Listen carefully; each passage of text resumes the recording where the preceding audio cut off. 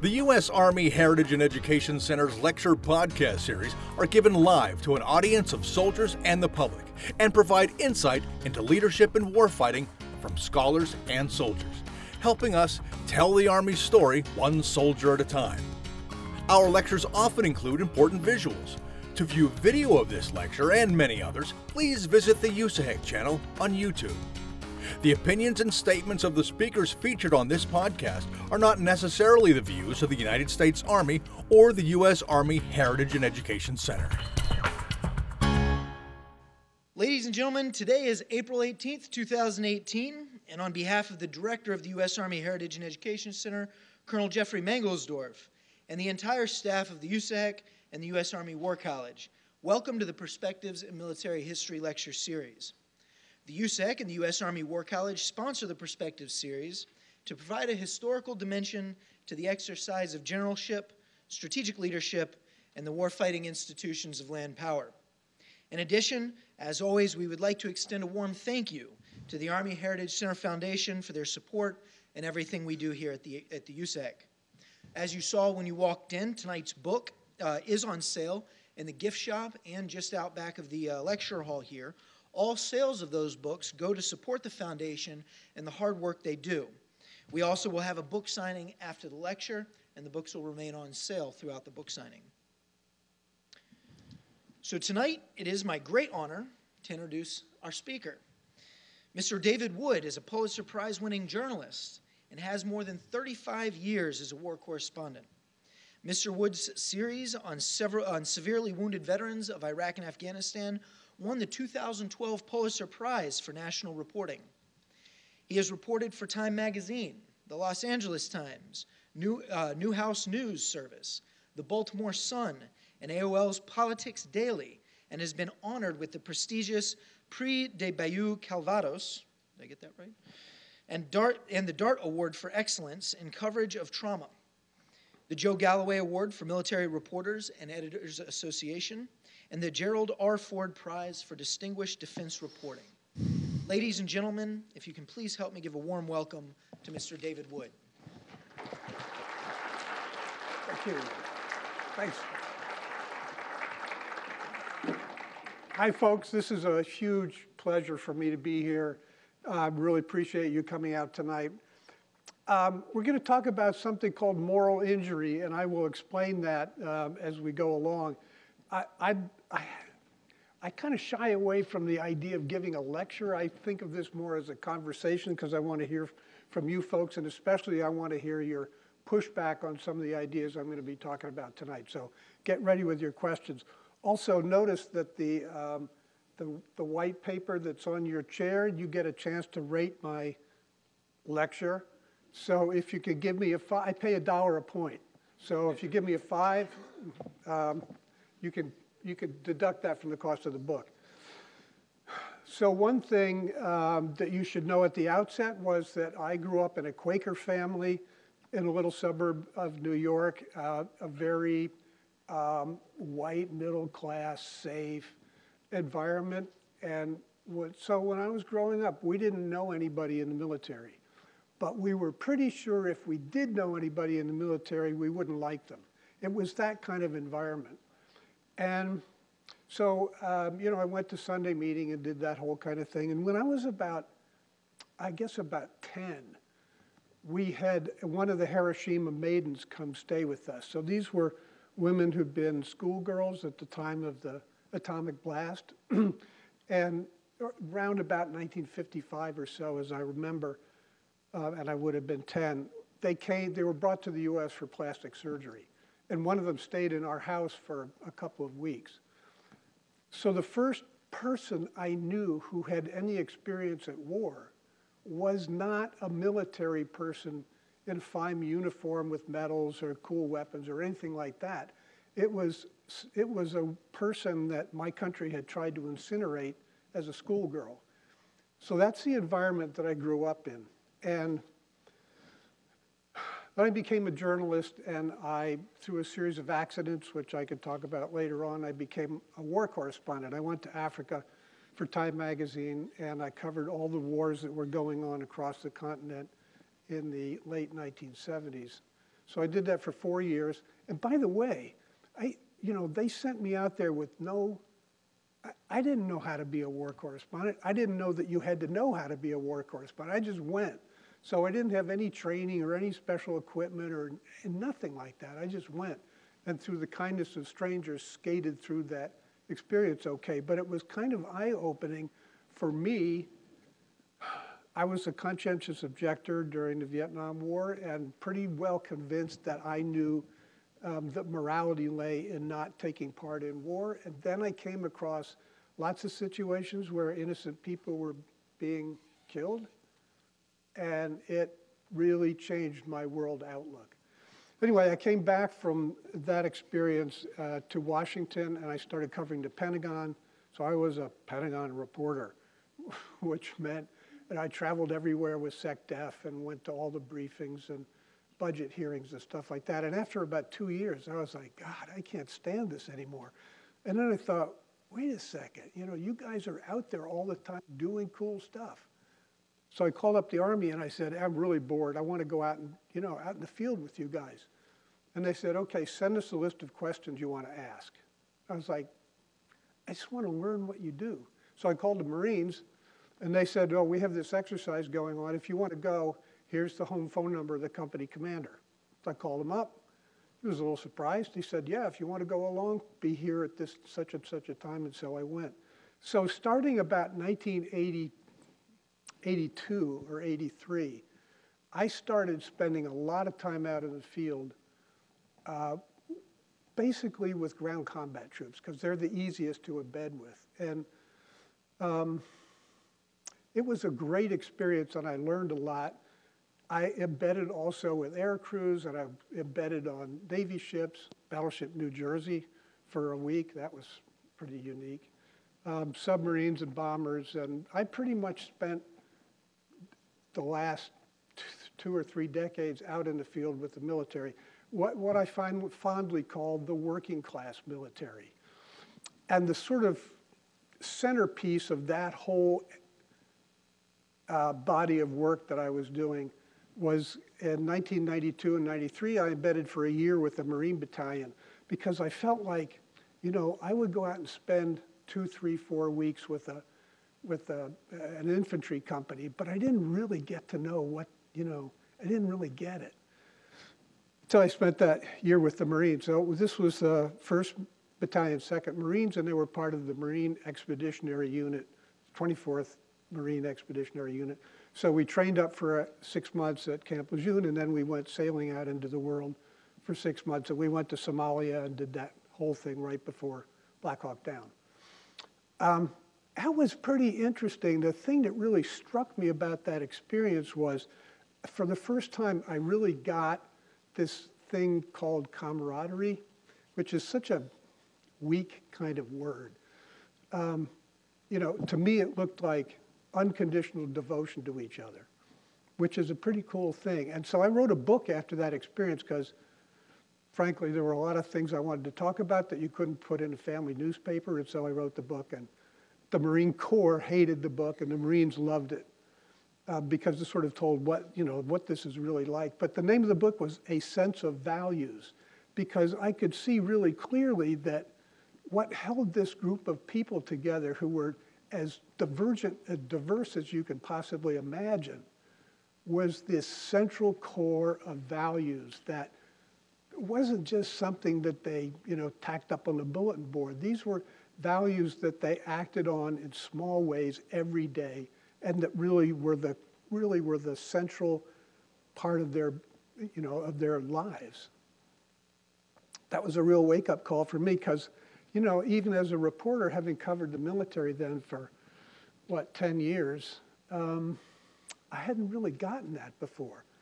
So that was kind of interesting. And so all along this period when I was spending a lot of time out in the field with the troops,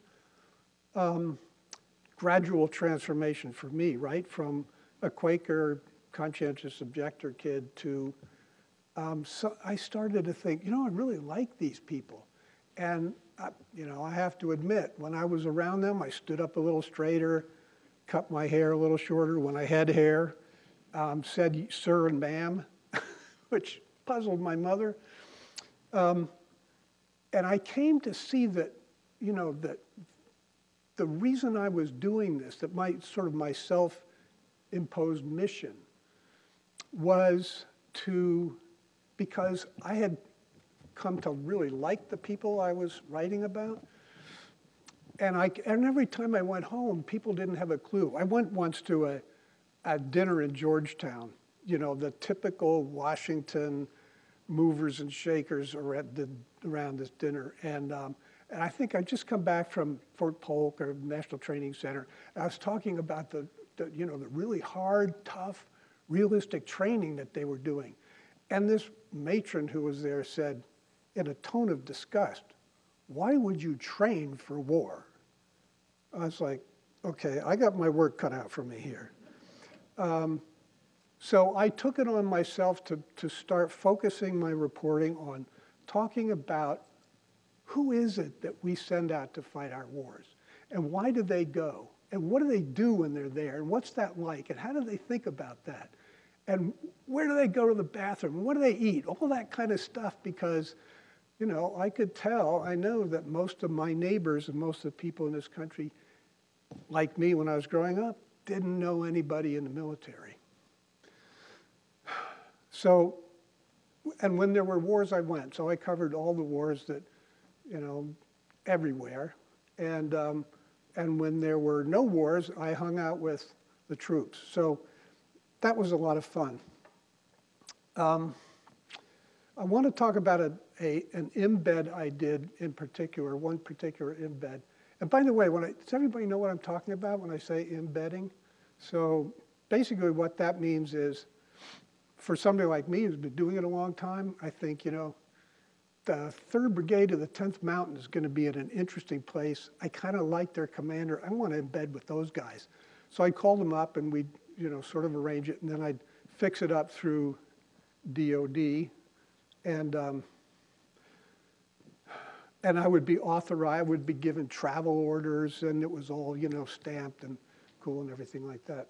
And typically what I would do is I would go, train with the unit that was deploying so that I got to know them and they got to know me, so I wouldn't show up in Afghanistan a total stranger.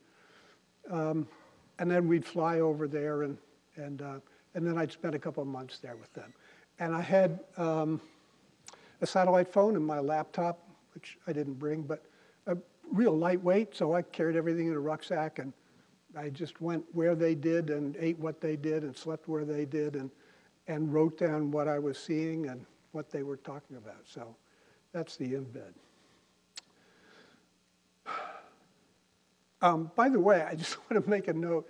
I was thinking, I've been up here at the War College a lot, and during the 1980s, and I think into the 90s, I used to come up for Military and Media Day, where a bunch of reporters would come up from Washington, and then we'd argue with the military guys. And there was this whole thing about how, which I heard pretty often, was how the press had lost the Vietnam War, and we were accusing the military people of being secretive and not letting us in, see what they were doing, and it was pretty acrimonious.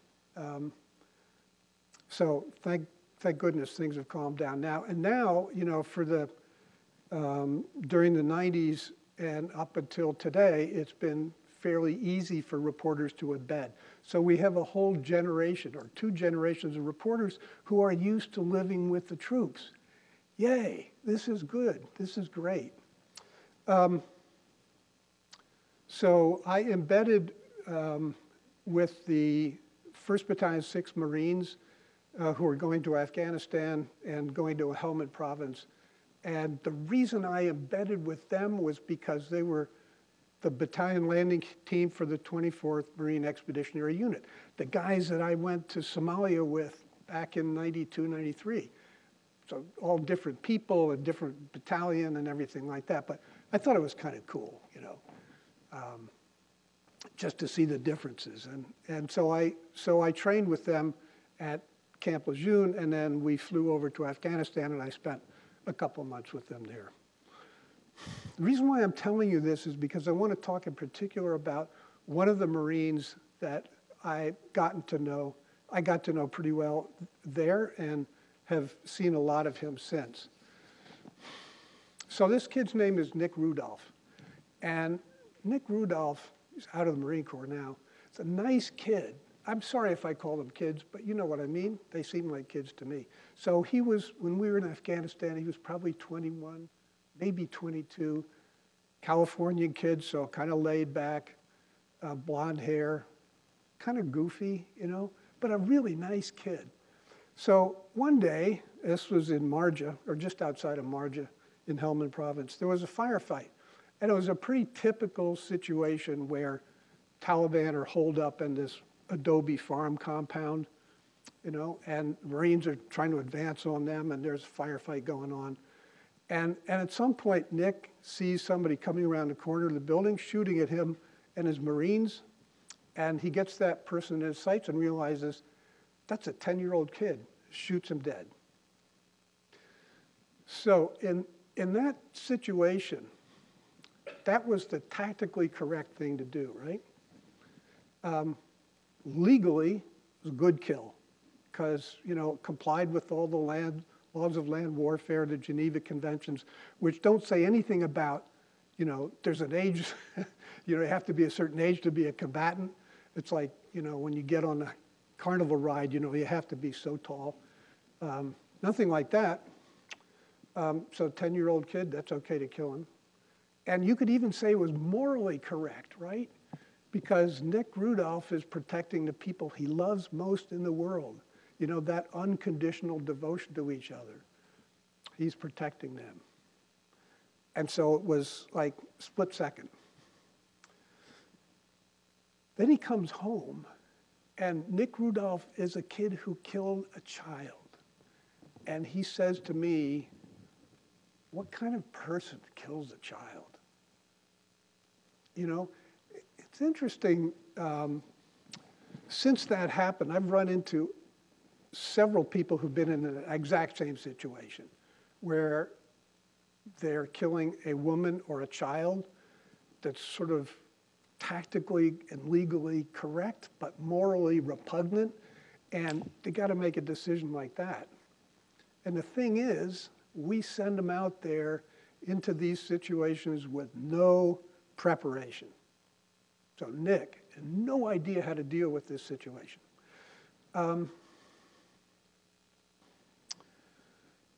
It turns out that this is a very, very common phenomenon. So I always have this experience where I run into somebody from the military and they say, what have you been doing? And I say, well, I've been writing about moral injury. And they're like, whoa, moral injury? You know, is that like the left-wing press accusing us of being baby killers? And I'm like, no, it's more complicated than that. And here's what it is. And inevitably, they're like, oh yeah, let me tell you about the experience I've had. And it's like, everywhere you look, it's moral injury. So how could this be? I spent a lot of time asking people about this. And we send people to war armed with a huge amount of moral understanding, a sense of values.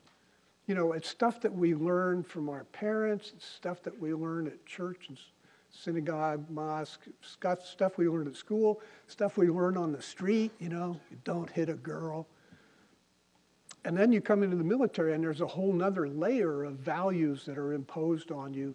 And, you know, like I said, this is stuff that people, and you know this better than I do, live by those moral codes every day in small ways over and over, hundreds of times a day, right?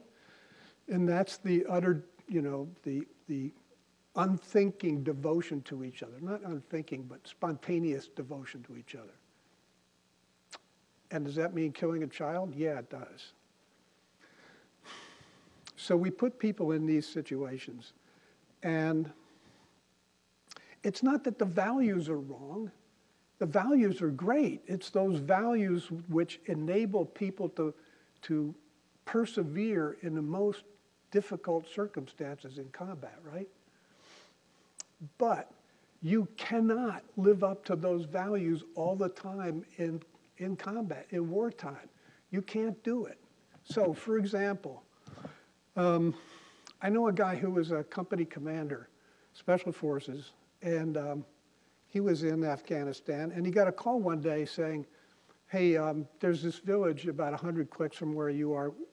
It's a friendly village, but the Taliban came and took over the town, and we need you to go get it back, kick the Taliban out.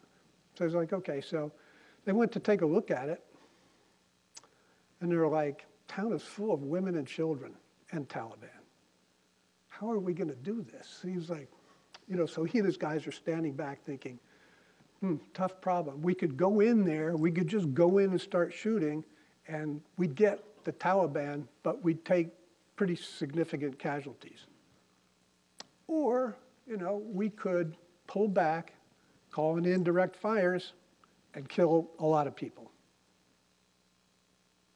That's what they did. They called in indirect fires, airstrikes, artillery, and they killed a lot of people. And the next morning, they went down into the village. Taliban were gone, dead or fled. And they watched people throwing bodies of women and children in the back of trucks. So the company commander who's telling me this story is just absolutely devastated. So how does he feel? How does he think about this? He's angry. He's ashamed. He feels guilty that he killed all these women and children. He did. He made the decision. He's angry because the Army or higher put him in that position where he had to decide, lose my men or lose women and children, one or the other. Binary choice. And he feels betrayed because he conceived of his military service as a noble cause, and this was not noble. So there's moral injury. Lots of other examples. I know a combat, a trauma, I think they're called a trauma medic. He's the guy on the helicopter when they do a CASEVAC, and he's like trying to keep the guy alive in the 12 minutes until they get to the medical facility. And this guy was telling me there was a guy I couldn't save. And he said, and he described the scene. He's on his hands and knees in the chopper, which is bucking and swaying, and he's trying to keep this guy alive. I don't know exactly what he was doing, but he lost him. And I think it was a situation where the guy was so badly wounded that if he'd been wounded in the, in the surgical bay of the best trauma hospital in the world, they couldn't save him. I mean, it was that kind of situation. But, this medic now, 7 or 8 years after this event, burst into tears telling me this story.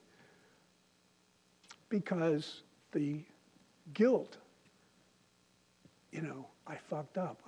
There's something I screwed up. I didn't do it right. I could have saved him if I'd just been a little better trained, if I tried this. And just beating himself up like that.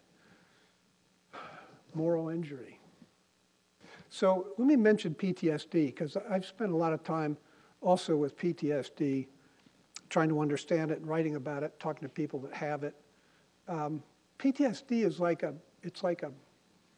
it's like a mechanical response, fight or flight.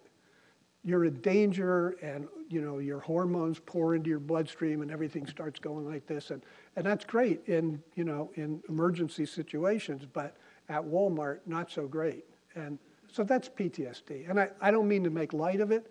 I know people that have it. It's bad, but it's not moral injury. Moral injury is something different. So this Army company commander I was telling you about, the trauma medic, Nick Rudolph, they don't have PTSD. They don't startle. They don't, they don't have those kind of symptoms. What they have is sorrow and grief and shame and guilt. Not because they did something wrong. It's worse than that. It's like, in many cases, self-blame. Like, you have a fire team that's out on, or a squad out on patrol, and a sniper kills one of the soldiers or Marines. And everybody in that squad was like, I failed him, I screwed up. I should have seen that. I should have seen that sniper. I could have prevented it if I'd just been a little more, alert. Or, and I know several people who've been in this situation, a staff sergeant or a company first sergeant or something like that, IED, loses a leg, sent home, racked with guilt. Why? He left his guys there, and they're not going to do as well because he's not there to help them. And, they talked to guys at Walter Reed when Walter Reed was full of people like this, sadly, and every one of them is trying to get out of there and get back to, their guys. You get this, right? I mean, it's like, it's this devotion to each other that's so powerful. But that's what makes this whole thing work, but it's also so personally painful, I thought about this a lot. I use the word love to describe that bond between or among people in combat units like that. And, the thing about love is you're going to lose that person you love. Whether, it's your wife and she dies eventually of old age, or the guys in your squad, you come back and, everybody disperses, and all of a sudden, the people you love most in the world are gone. It's another moral injury. You're like, these are my support people. I depended on them, and I was taking care of them. And what do I do now? I'm totally lost. It's another moral injury. I had meant to read you something because I spent so much time with grunts that most of what I know about moral injury comes from them. But I want to read you something that will maybe broaden this out a little bit more. So if you'll just bear with me. Quote, "War is vile. There are some things that are more vile, and that's why we fight. But that vileness affects you down to your core," David Sutherland once told me. I'm sure some of you know David Sutherland. A soldier for 30 years, Sutherland commanded the 12,000 men and women of the 3rd Brigade Combat Team Task Force of the 1st Cav Division. For 15 months in 2006 and 2007 in Iraq, they fought day and night. Sutherland had vowed to personally honor every one of his badly wounded and dead troops, and he did that, visiting hospitals and morgues, putting his hand on the body bag or head of each one and praying. It nearly broke him. Quote, "Guilt, shame, sorrow, bereavement are normal human reactions, but as a commander, I couldn't shut down. I was in a battle every single day. I'd wake up to an IED exploding and go to bed with an IED exploding." Close quote. Staff Sergeant Donnie D. Dixon was part of Sutherland's security detail as they traveled the battlefields, and on September 29, 2007, Dixon was shot and killed. He was 37 and left a wife and 4 children. Quote, "When Sergeant Dixon was killed, that affected all 17 members of my security detachment," Sutherland said, "and some of us more than others. We were standing right by him when it happened. How do you not believe this is a moral injury?" So Sutherland went on to be I think he was the mental health advisor for Mike Mullen when he was chairman. And, a good guy who is still deeply affected by those kinds of experiences of moral injury. So I think we define moral injury. It's a violation of your sense of values, right? We all think of ourselves as a good person who do good things, and good things happen to us. And then we go to war and those kinds of things don't happen. And we find ourselves in morally ambiguous situations and from which there's no good moral answer.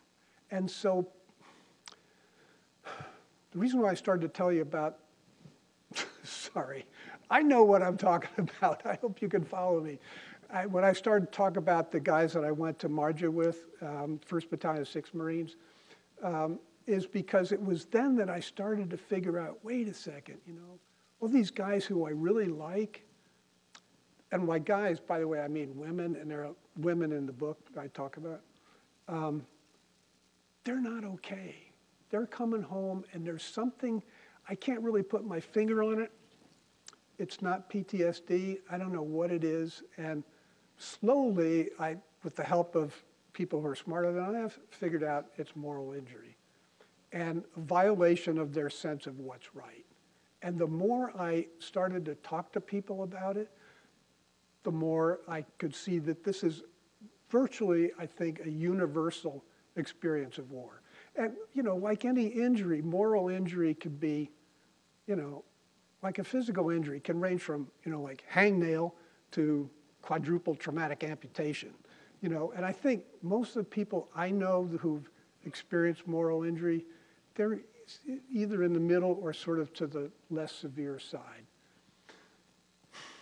Nick Rudolph is not damaged. He's not, he's okay. You'd never know, unless you'd been to Afghanistan with him, you'd never know that, that he's carrying around this burden, sort of like a stone in your shoe. He will carry that burden of being a child killer, in his words, forever, for the rest of his life. And the last time I saw him, we went to dinner with him and his girlfriend. Really nice kids. They're not kids anymore, they're growing up. But, then we dropped his girlfriend at home, and we're driving back to his house, and he said, do you think that I should tell my girlfriend about this? Because if we get married and she wants to have kids, if she knew I had killed a child, would she ever trust me with our kids? That's the kind of thing that Nick Rudolph carries around with him. I don't know how he's going to answer that. Actually, I do know. His story's in the book. She's going to read the book and go, oh, So I want to leave a lot of time for questions, and I'm about to wrap up here. But one of the things that I wondered was, so what do we do with this? We know, I mean, it's pretty obvious moral injury is out there. We know what it is. It's undeniable, except by the Defense Department, which doesn't want to have anything to do with moral injury, which I don't really understand, because, you guys train young kids relentlessly and beautifully. I mean, it's superb, realistic, tough, hard training. And I've been through a lot of it. But you don't train them to meet moral injury. This is a huge problem. If somebody had sat down with Nick and his buddies and said, look, bad shit is going to happen. Let's talk about how to deal with it. No really good answers, but here's what you could expect. And here's maybe some things you can think about to process through this. Because we want you to be whole and well. Because we need you out there doing your job. I mean, this is not Sunday school stuff. This is just practical stuff. But at least the last time I checked, the Defense Department doesn't want to have anything to do with moral injury. There were two I know, small experiments that had to do with training people to recognize, to anticipate moral injury, and to figure out ways to deal with it, and they were both squashed. The VA does recognize moral injury, and that's great. There's a tiny little place on their website, they try to hide it, but it's there. And there are a couple of VA medical centers that are doing really interesting therapy for moral injury. But that's after they already got it, It's too late then. Guys like Nick Rudolph, he's never going to go to the VA for a moral injury, repair group. Not Nick, So I thought long and hard about, okay, so what do we do with this? And I want to leave two thoughts with you. One is, we got to press the Defense Department to recognize moral injury and to include it in the training at every level. You know, you guys need to, I'm sorry, I shouldn't be telling you what you need to do, okay? So in my view, it would be nice if, like, staff sergeants were trained to recognize moral injury, guys who were suffering from it, like Nick Rudolph, and to step in and say, you know, we can get you some help, or let me help you think about this or talk through it or whatever. Because when Nick Rudolph killed that child, what happened? And this is so typical. The firefight moved on. The Taliban fled. Kid's body was left lying in the dust, and you know, the Marines chased the Taliban on down the road. And that's pretty typical. You know, these situations occur so quickly, as I'm sure you know. It's like, you know, a thunderstorm at night, lightning flashes, it lights up the landscape for a split second, then it's gone. And you have these experiences at war that are like that. They happen, they're like cataclysmic, and then they're gone, and you're on to something else, and there's no time to really think about what was it that just happened? You know, how do I think about that? So, 5 years after this happened, I called up a bunch of these Marines. I said, hey, let's have a beer party. You know, I miss you guys. And so I rented a couple of hotel rooms in Philadelphia, and they brought a lot of beer. Oh, my God.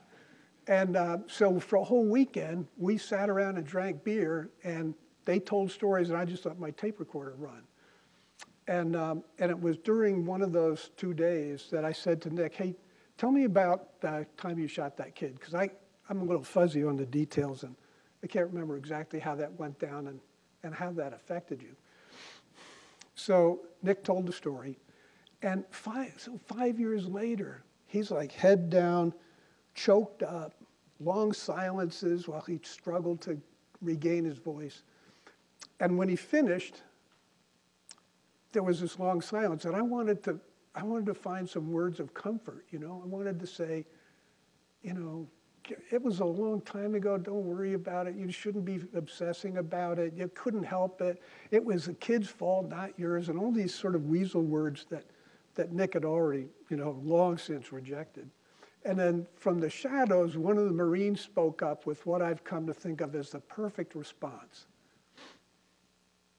And what he said was, yeah, that was fucked up. I thought, that's perfect. It was fucked up.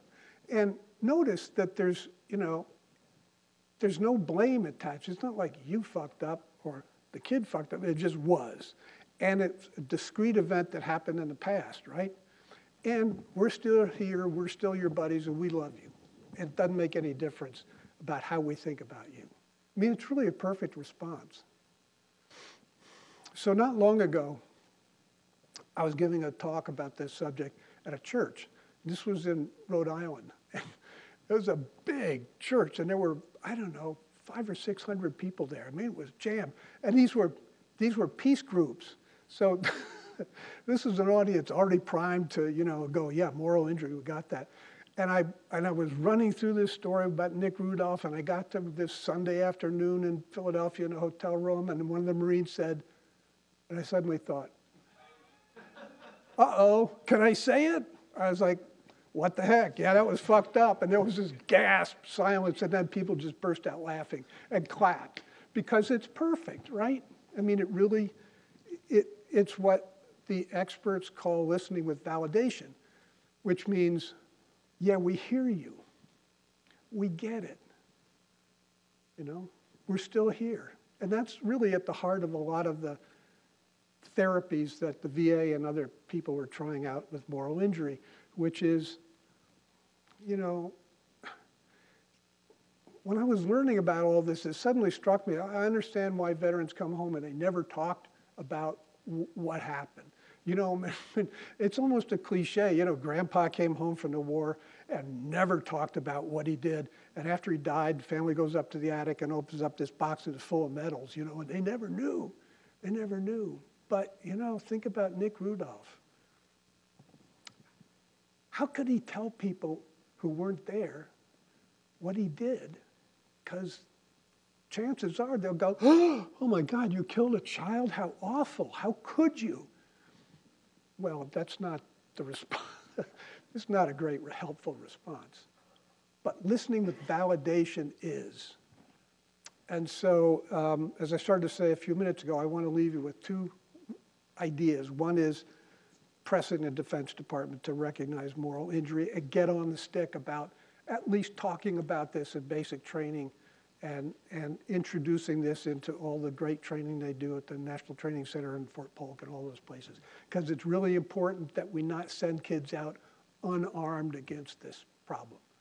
And the second thing is for the rest of us, and this is really why I wrote the book, part of my mission to educate the American people,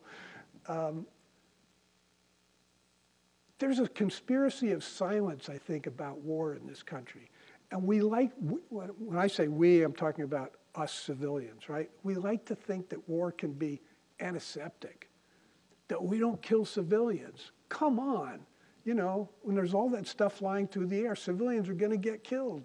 There's no way around it. And it's good that we try to minimize it and everything, but that's war. Bad stuff happens in war. And part of that is to deny the cost of killing.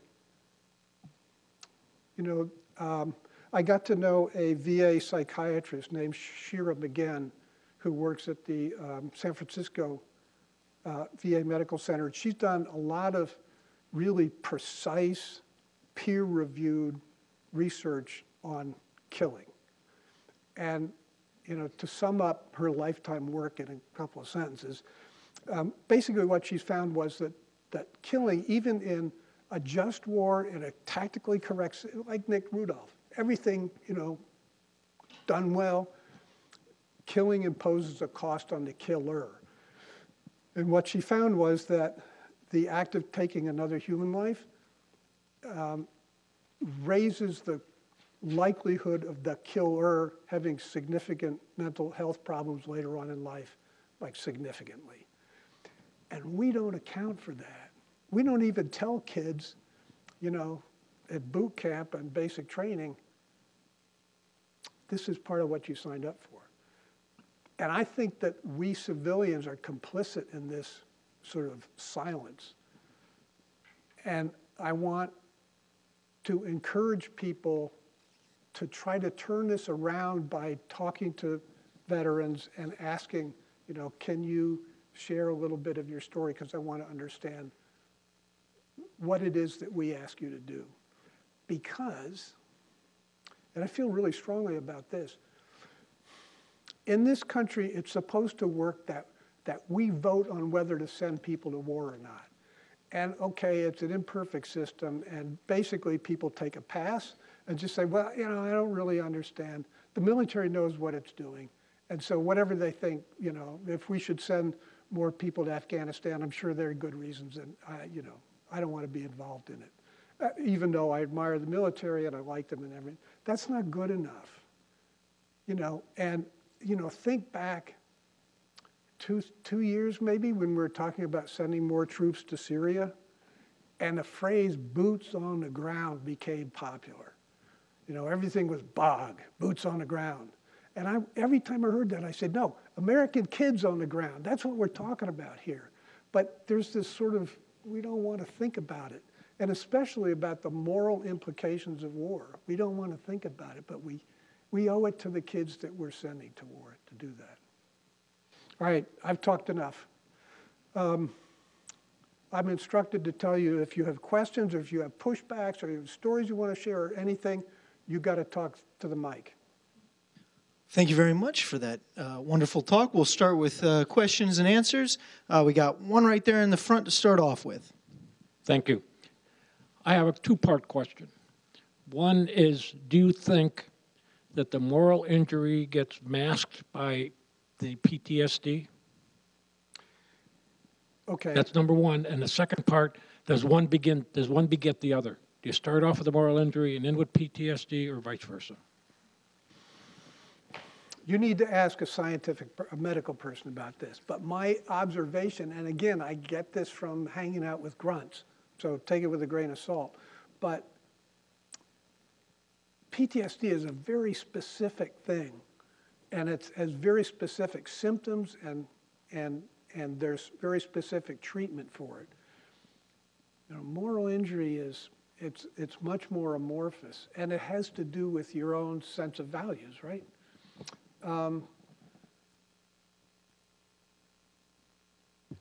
In my experience, it's more common for someone to have a devastating physical wound and PTSD than it is to have PTSD and moral injury.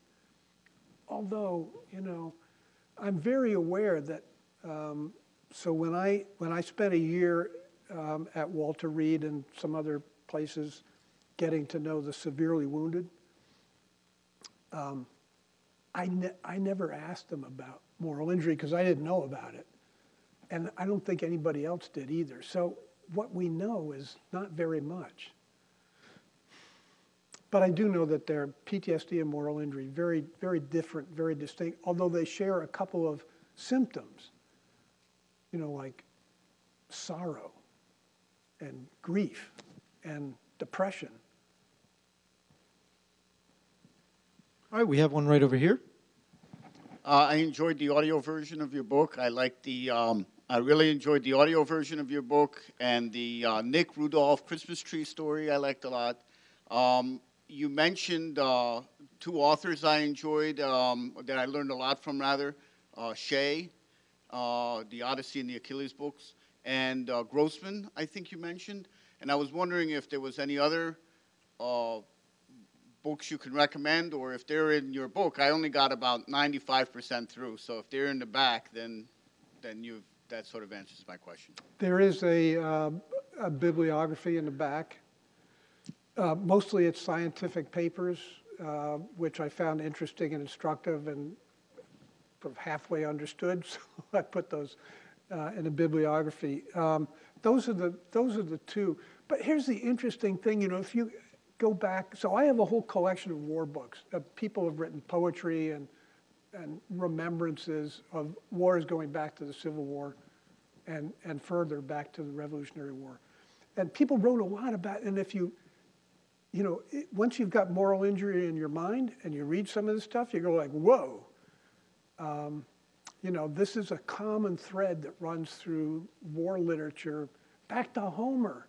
Homer wrote about this stuff. You know, it's in the Bible. You know, actually, this reminds me, this is not a very good answer to your question, but it reminds me of something I wanted to say, and that is that going back to the days of Homer, and societies knew how to deal with moral injury. You know, they knew how to deal with killing, and the way they dealt with it was to say, you know, if you go to war, you can't come back into civilian society until you've gone through cleansing and forgiveness. So, like the Battle of Hastings, 1066, the bishops had this list of things, you know, it was like a Chinese menu. If you killed between 0 and 15 people, you had to do a certain number of days of penance, and you had to wear a hair shirt, and you had to crawl up the aisle of the cathedral and all this kind of stuff. But if you killed between 15 and 40, you had to do X number of things. And if you didn't know how many people you killed, you had to do penance for like your whole life. I mean, it was all written down there, and you weren't allowed back into polite society until you atoned for what was considered the sin of killing. So I don't really sign up to that, and the whole idea of forgiveness, I'm not really comfortable with, because, you know, when you think about Nick Rudolph, what do we have to forgive except that we sent him out there without really being prepared? But for having killed that child, who am I to forgive him? That just seems weird. So I don't know about that, but this idea of cleansing is so important. We don't have anything like that. You know, Nick Rudolph and his buddies all came back from Afghanistan, and, you know, 6 weeks later they were at a keg party smoking dope, and that was it. And no acknowledgement or anything. So that's a loss. But like I said, a thread running through all the war literature that I've read, you can find it there. All right, we have one on the other side there. Hi, I don't have a question, but I just want to tell you there are people working on this at some levels. I myself am a volunteer with hospice in a program that the VA sponsors, Vet to Vet. And we will talk to veterans at their end of life, and they often have things they want to clear up. They want to get off their soul, as you put it, things that their families say they never heard from them. And we don't push them, we just listen.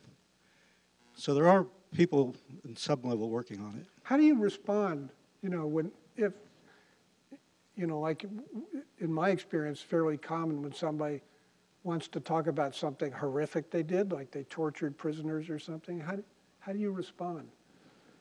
Just that I understand what they're saying. I'm not a confessor. Yeah. I'm not even a psychologist of any kind, but I let them speak, and that often is very valuable. Thank you for doing that. That's great. It's good to hear. All right, we have another one over here.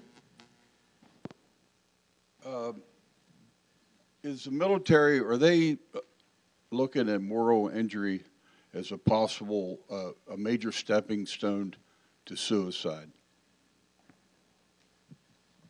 Is that a question? Yes.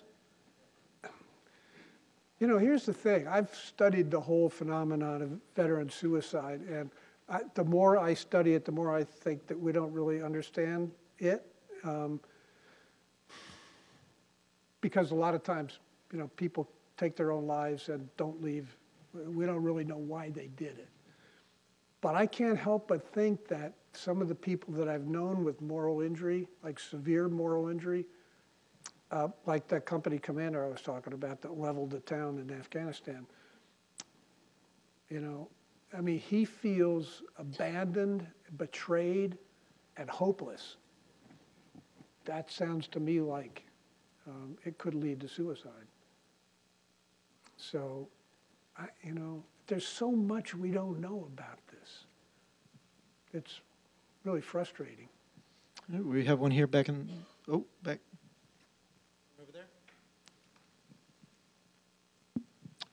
Back in the late 70s, did a lot of research here on the Korean War, Chosin Reservoir. And then down to National Archives and all sorts of places, Truman Library, everywhere. Then I went out and interviewed people that were at the reservoir, military, Air Force, etc. And I've just reviewed all my tapes, and I got them all transcribed. And you talk about them people not talking about the war. What I found was that if you're going to talk to somebody, because I've listened to these tapes since, I think they have to realize that you're more interested in this than they are. And you can't fake it. You just literally have to be more interested than they are. Because these people will talk, but you can't have a one-sided conversation. You want to talk to somebody about Afghanistan, and you don't know anything about it. Well, you're not going to be able to draw. You're not going to be able to ask questions, draw it, give them any information, etc. I found they wanted to know stuff too. That's all I'm saying is if you want to really talk to people, and you do, obviously, but do you have that feeling that you're more interested in this than they are? I mean, because that's the way it got, and they will talk. But to come home to a family, and another thing too, history, that's history to you, but to them, it's not really history. I remember in high school, it was in the 50s, we would learn about the U.S. history up through World War I. It took a long time for me to realize that these teachers, I'm not going to tell you anything about the Depression or World War II or something, because to them that's not history. They're wondering how you don't know, what the hell. Yeah, good point. Good. People do want to talk, but they're afraid, So it's a matter of breaking that. It's tough. All right, we have one back here in the back. All right, thank you very much for the talk. I agree with you. I think there's always more that we can do to help train young men and women mentally and psychologically. I'm really curious from your perspective as a war correspondent, how do you view the media's role in helping this situation? And how do you think things like TV shows and movies and video games, does that help or hurt? Next question. So thanks for the question. That's a good hard one, and I could talk for hours about the media. But I don't think it helps because it sort of popularized the notion that war can be highly technical and antiseptic and mechanistic, and when it's really, you know, a totally human endeavor, and it, you know, there's a cost. There's damage happens to people. At the same time, you know, there are a number of really good pieces of deep reporting about all this. You know, I'm thinking of a book by David Finkel called The Good Soldiers. There's some short stories that capture this a lot, but when you're talking about mass media, I think has not been helpful. Yeah. Right over there. Thank you. My name is Benef Varel. I'm retired Army, and I'm also on the board of directors with Warriors at Ease. I don't know if you're familiar with them. Yes. Mm-hmm. Yeah, so, and you had mentioned about pressing DOD, and I find that the organization is just so large that one way that we like to make commanders aware is more of a grassroots approach. So would you be interested in helping us with this, getting in front of commanders and discussing moral injury? Because I don't know that that's one of the issues that we're discussing. We certainly talk a lot about PTSD and TBI and adaptive yoga for people missing limbs, but I don't know that anyone's talking about moral injury, or if they are, it's not to scale. But I mean, we've got a presence, especially with 25th ID in Hawaii, able to sit at their division commanders' roundtable, and so I mean, it would be a start to get the discussion happening. You know, if there's anything I can do to help, I'll give you my card and give me a call. I'm in the process of moving from Washington to San Antonio, but they have airplanes, so I could do that. I did work with, there's in Fayetteville, right outside of Fort Bragg, there's a Quaker house. There's a bunch of Quakers in Fayetteville. I couldn't believe it. And they were working with the chaplains at Fort Bragg to try to do a workshop on moral injury. And everybody was really excited about it, and it was scheduled and everything, and finally the Army was like, not gonna happen. They were forbidden to do that. So that's the kind of, and that was probably 2 years ago, maybe, yeah, 2 years ago. So maybe things have opened up a little bit more since then, but the you know, big Army's official stance is hostility to the idea of moral injury. But, you know, like I say, if there's anything I could do to help, I'd be happy to. We have one right over here. It seems that the way to prevent moral injury would be, or inoculate against moral injury, would be to the mindless, vigorously inculcating the mindless ideology would render one immune. And so have you considered the prospects of people who are immune to moral injury? And would that, you know, as the saying goes, it's a good thing that war is horrible lest we grow too fond of it. Yeah. So have you considered those people who are not vulnerable to moral injury? It's an interesting question, which I wrestled with when I was doing the reporting for this book. And I did think, wait a minute, do we really want to? Oh, I know, it was when I was talking to somebody at DOD, and I was arguing with them about why they should have, you know, some kind of training. And they said, well, maybe we should harden people a bit against moral injury. And I was like, whoa, no, we don't want to harden people. But then I thought, well, what is it that we want to do? And so I think that is you know, there is a risk. The other thing I want to say is that in the course of my reporting, when I was writing a chapter on killing, I wanted to find that guy who was impervious to moral injury, somebody who loved killing, was good at it, and just did a lot of killing.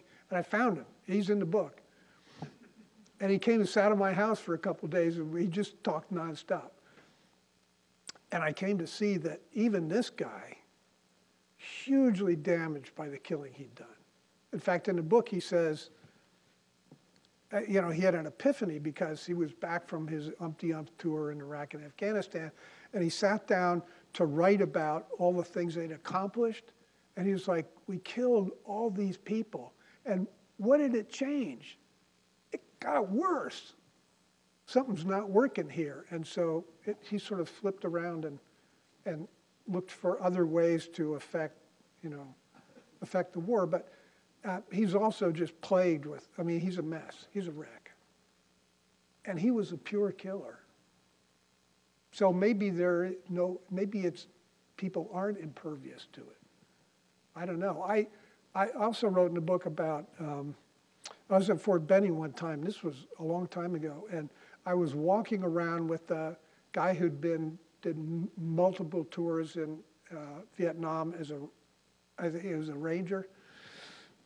And, you know, so we were walking around and he was like, great field of fire over here. You know, I put machine guns here, and, you know, and he was describing this as a tactical environment.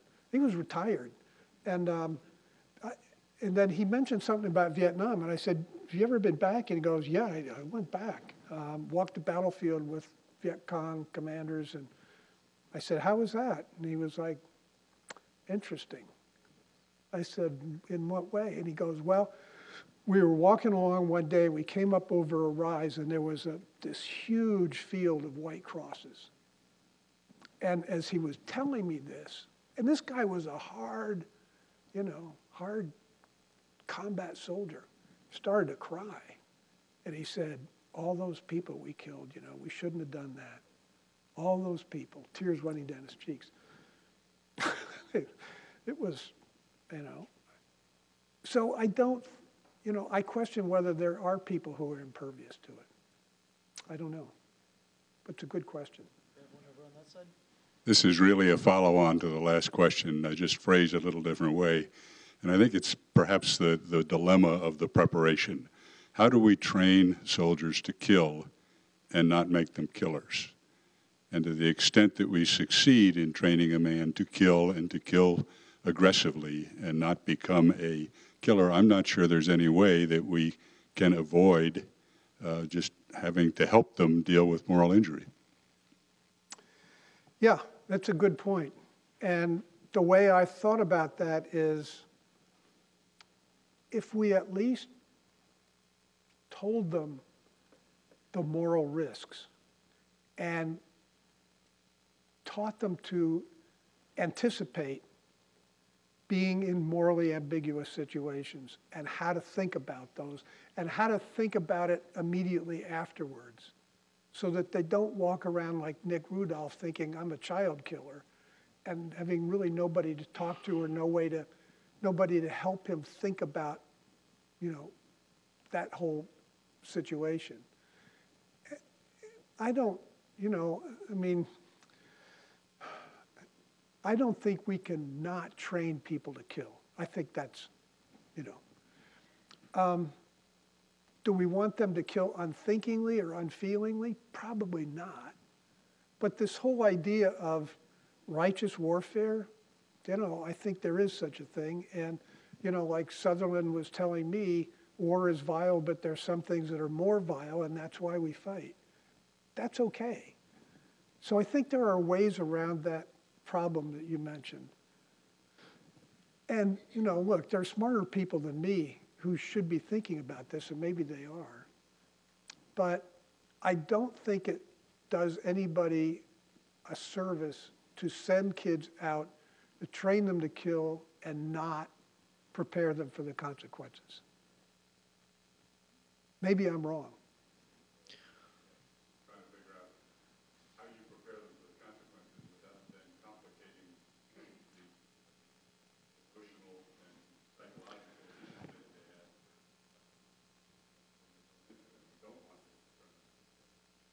Okay, so. Right. So there was a guy at West Point whose name I'm going to forget. Somebody remind me if you know him. Peter. Kilmer, thank you. Thank you. K-I-L-N-E-R. Right, Kilner, Peter Kilner, who did develop a training module for the Army that addresses exactly this point. And as I remember, the cartoonish version of what he was proposing was that each one of us walks around in a bubble, in a bubble, and that protects us from being attacked by other people. But if you're a bad person, if you do something evil, your bubble disappears and then you can kill that person righteously. I mean, it's a cartoonish version of a fairly sophisticated training program that he devised in order to address exactly your point, which is, can you both teach someone to kill and hold the moral high ground at the same time? And he very much thinks you can. That's one of the things that the Army, said, we're not going to do that. But it was an interesting approach, and I think speaks to your question, which is, is there a way to do that? Maybe there is. In other words, the whole notion of righteous killing, right? Just war and righteous killing. It's complicated. I came to think the whole idea of just war was baloney. That for grunts on the battlefield, it's, pointless. But that's another evening. All right, ladies and gentlemen, we have time for one more question right here. Hey, sir, thank you for your interesting discussion this evening. But I got to challenge you on your comment that DOD doesn't do anything regarding this.